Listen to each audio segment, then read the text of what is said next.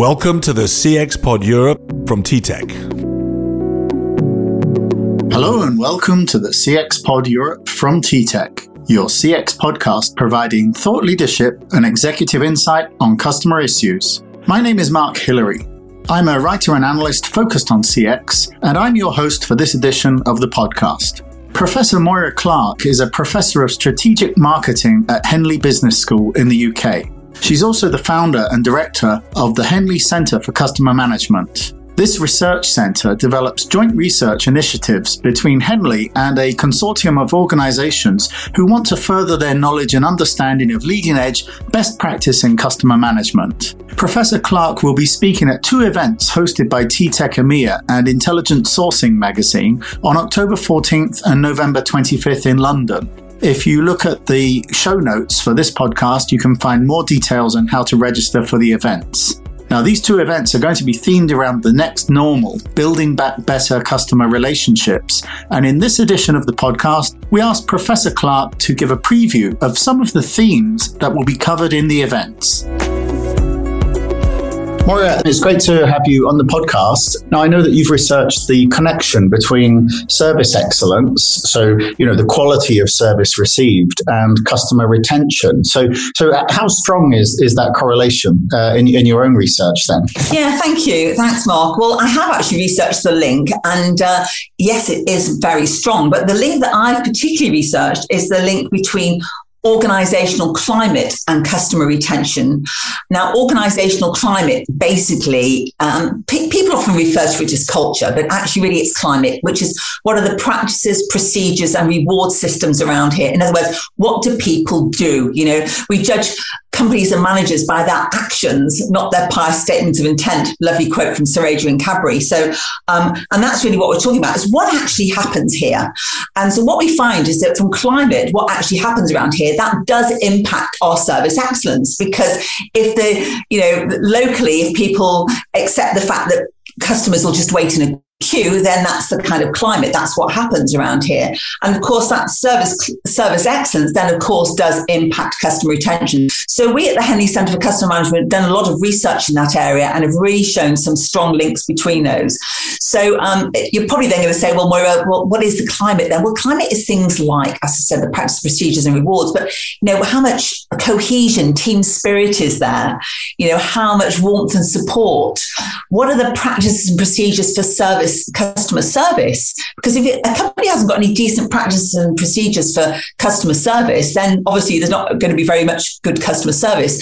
How do you recognize and reward your staff? If you treat your staff really badly and, punish them in whatever, punish them meaning, if you even ignore them, or you're constantly nagging them or constantly complaining about something, then the chances are they're going to take it out on the customer.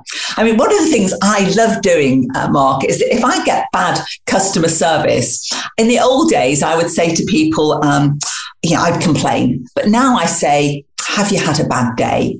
And they'll say, have I had a bad day? You've no idea what it's like working here. And then I'll go, oh, I know, and they'll tell me how bad their life is and how badly treated they are by the company or their boss or the organization and so forth. And out it all pours. So absolutely, yes, there definitely is a link between service excellence and customer retention. But that link starts with, what are the practices, procedures and rewards of the firm? What is the climate of that organization? If you can get that climate right, you'll have great customer retention. Yeah, that sounds like a great way to do some sort of corporate research, find out the culture of an organization by calling the customer service line. Absolutely. I remember a case study featuring Lego, the toy company, where they had excellent customer service reports, but it cost them a lot of money to provide that level of customer care. And so they sort of did a study to see, is it worth just providing adequate care rather than excellent care? And, would it be worth us reducing the budget? So how do the company leaders, well, in the Lego example, they decided actually, no, the excellent service is worth the money they put into it. But how do they make that decision? I mean, how do you decide, well, here's a baseline, this is adequate, and right up here is excellent, but at the same time, it's going to cost us twice as much to do that? Well, I think there's two things there.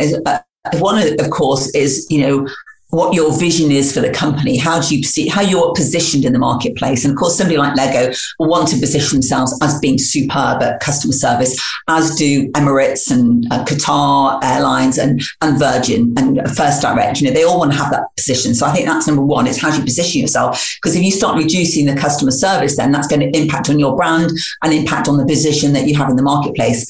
But the other thing that I think you have to do is you have to work out your lifetime value as a customer.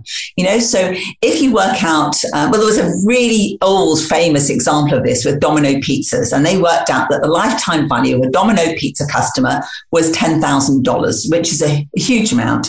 So what they did is they trained their staff to pretend that they saw emblazoned on the forehead of every customer that came in to buy a pizza $10,000.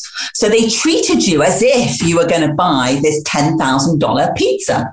And so, of course, if a customer came in and complained and said, well, this pizza's rubbish, it's cold or something, even though it just came out of the oven, you would, of course, just say, no problem, madam or sir, or whatever, we'll change it for you straight away. Because if you know that your lifetime value is so high, that then allows you to know what do you need to reinvest in the customer in order to retain them. So what kind of level of service do you need to provide in order to make sure you keep those customers for the future? So I think looking at your lifetime value as a customer is a really important way of saying, well, how much do we need to invest in this relationship in order to make sure that we retain them for the future? Yeah, I think that's a really interesting point, because across the customer care industry, especially in the contact centers, all of the metrics and measurements seem to be, how quickly can we deal with this customer? How short can we make this phone call? And these are all the kind of classic metrics.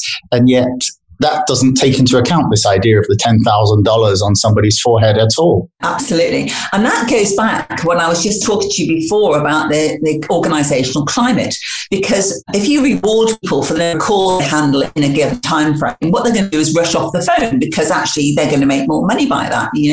What you should be rewarding people for, of course, is customer satisfaction or net promoter score or something like that, which may mean that you need to talk to that customer a bit longer on the phone, but you're going to get a better outcome.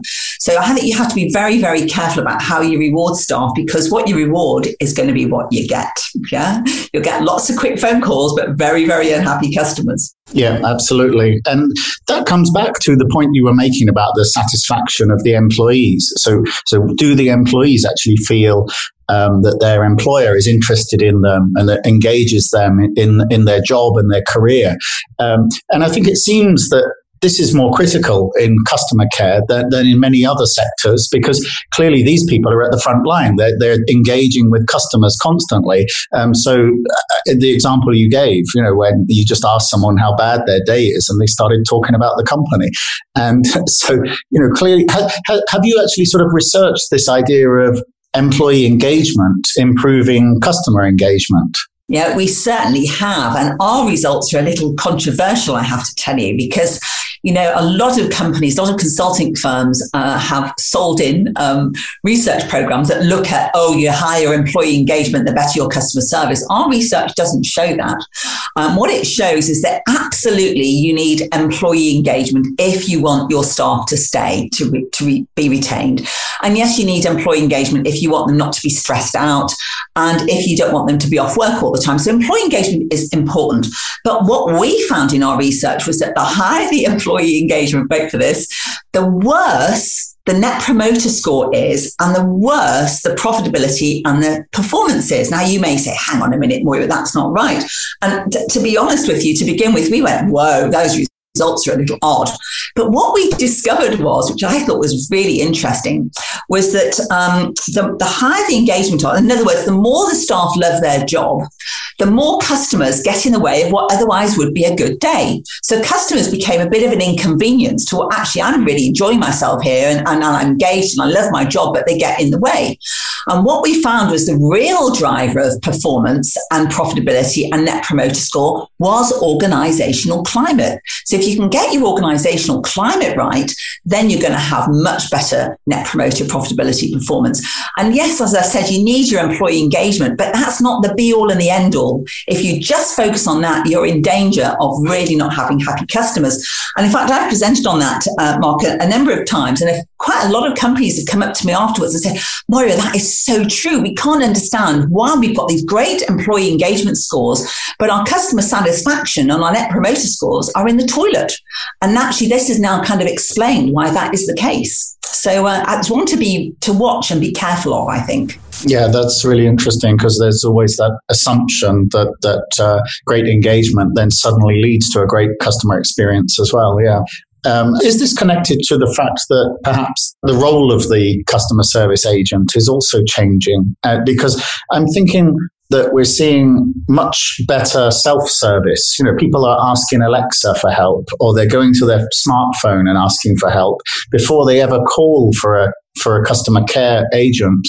And even when they do contact a brand, they may have a chatbot that's helping them with basic inquiries. So it seems that maybe the human-to-human interaction is possibly like the third or fourth interaction with that brand, where the customer's facing a problem. I mean, does this mean that we might need different types of skills from agents? Yeah, I think it does, actually. And what's interesting to note is that in the UK, as in many parts of the world, actually, we've got seriously aging populations. I mean, I don't know if you know that at the moment in the UK, despite the COVID crisis, we now have more people over the age of 65 than we have under the age of 15. Right. And which is really quite staggering if you think about it. So, you've got a much, much older population. Everything is shifting online. In fact, I'm doing a talk about this on Wednesday with the Henley Centre for Customer Management, talking about vulnerable customers, but everything is shifting online. And so people will, of course, self-service where they can. But when they can't self-service, and maybe older generations don't want to self-service, but maybe sometimes even younger people who have exhausted all the online options and self-service options have to finally speak to somebody. So if you're going to call a call center and you're actually going to speak to someone, you probably need them to deal with much more complex issues. It's not going to be as straightforward perhaps as it might be. So what we've found is that those, when people do contact the contact center, they do need to have different kinds of skills. So you've got to have better empathy, better interpersonal skills for certain. You've got to be able to also multitask, because you're going to probably have to deal with the interpersonal skills as well as a plethora of IT systems in the background and different platforms and so forth. So you've also got to have IT skills as well, because these older consumers that we have at the moment, and we'll have for some foreseeable future, they're looking for interpersonal relationships. They're less able to multitask. Their decisions will take longer. And if they have to make a complex decision, that's likely to be rationed. In other words, I'll leave that till Saturday when I've got a few hours, I can sort out my mobile phone contract, or if I want to take out a loan and so forth. And the other thing that's really important to them is they don't want distractions like music and noise, because that hampers decision making. So if you've got a contact center, the last thing you should be doing is having noise in the background and so forth. So I do think that to deal with those older, more mature customers, the role of the customer service worker is going to change, and they do need to have more empathetic skills and more understanding and more patience as well. So it is going to change for the future.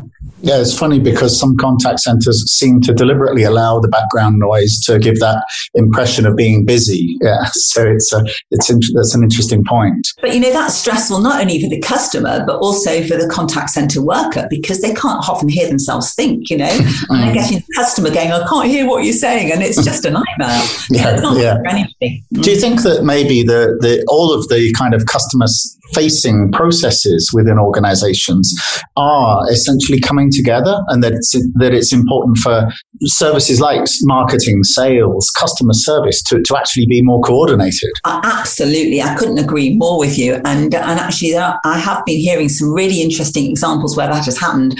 One company that perhaps should remain nameless, they actually moved their marketing department into the customer service department, which was also part of the contact center.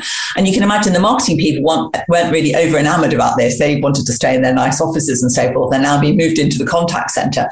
But it really paid dividends, because what was happening is that the marketing people would be, subconsciously or even consciously listening to these calls and hearing the contact center staff saying things to the customers, and they go, well, why are you saying that? Because that's not true. We don't do that anymore. Or our customer insight is telling us one thing and you're saying something completely different. So it actually did bring them together and were able to make much more of a coordinated effort. Because one of the big challenges we see in many corporates is actioning customer insight at the front line. So many companies are great at collecting data. They've got bucketfuls of it. It's often in lots of silos in different places, but they've got lots of customer data. From that data, they're not very good at getting customer insight. So they're not very good at the customer insight. But let's say they've got the customer insight, which would be great. And then they're mostly terrible at actioning that insight, because the actioning the insight happens at the front line. And most of the people on the front line aren't aware of what's happened in the back office. So I think the more you can get some alignment between marketing, customer service and sales, the better it is. And just finally then, just as a sort of a top tip, I guess, you've just, in the last 10 or 15 minutes, you've rattled through corporate culture, bringing silos together, and the idea of the employee engagement as well. It's difficult to sort of rank all of these different areas, but if I was an executive with a failing customer service department, then where should I just look first? What would be the top priority? The top priority for me would be to get some really good customer insight. Find out from your customers what they like, what they don't like, what they think could be improved. And by that, Mark, I absolutely do not mean sending your poor customers some lengthy customer service questionnaire. It is a nightmare. I'm sure we've all had those from airlines in the past that we've flown on, not that we're flying on many these days, where you get, 10-page survey and you think, I really don't need this. When a customer has had a customer service experience, if it's not gone well, I just want to tell you what that one thing is. So let me do some text. Let me text back to you what the problem is. Just collect those top of the mind issues that the customers hate. What are the things they love? What are the things they hate? What could we do better? And I would take that data and then analyze that data. And from that data, if you saw that some of the things that they really don't like could be the attitude of the staff, they keep rushing you off the phone, they don't sound interested, they're not very empathetic, it tells you, wow, we need to address some of the staff issues. If they're constantly moaning about my product didn't deliver on time, then you need to look at your logistics. If they're telling you about product quality, then you need to look at your product quality. So please don't send them these huge questionnaires where you're asking them everything. They'll just lose the will to live. So just focus on getting some really good quality customer insight and then action that insight, and certainly don't collect it unless you're planning on actioning it, because all that will happen is your customers will give you feedback, nothing will change, and they'll go, well, I'm not doing that again because nothing's changed. So that would be my top tip. All right, Moira, that's fantastic. Thank you very much. Thank you very much, Mark. Thanks for listening to the CX Pod Europe. That's all we have time for today. Please check ttech.com/EMEA/CXPod for other episodes of the podcast. Thank you for listening, and goodbye until the next episode.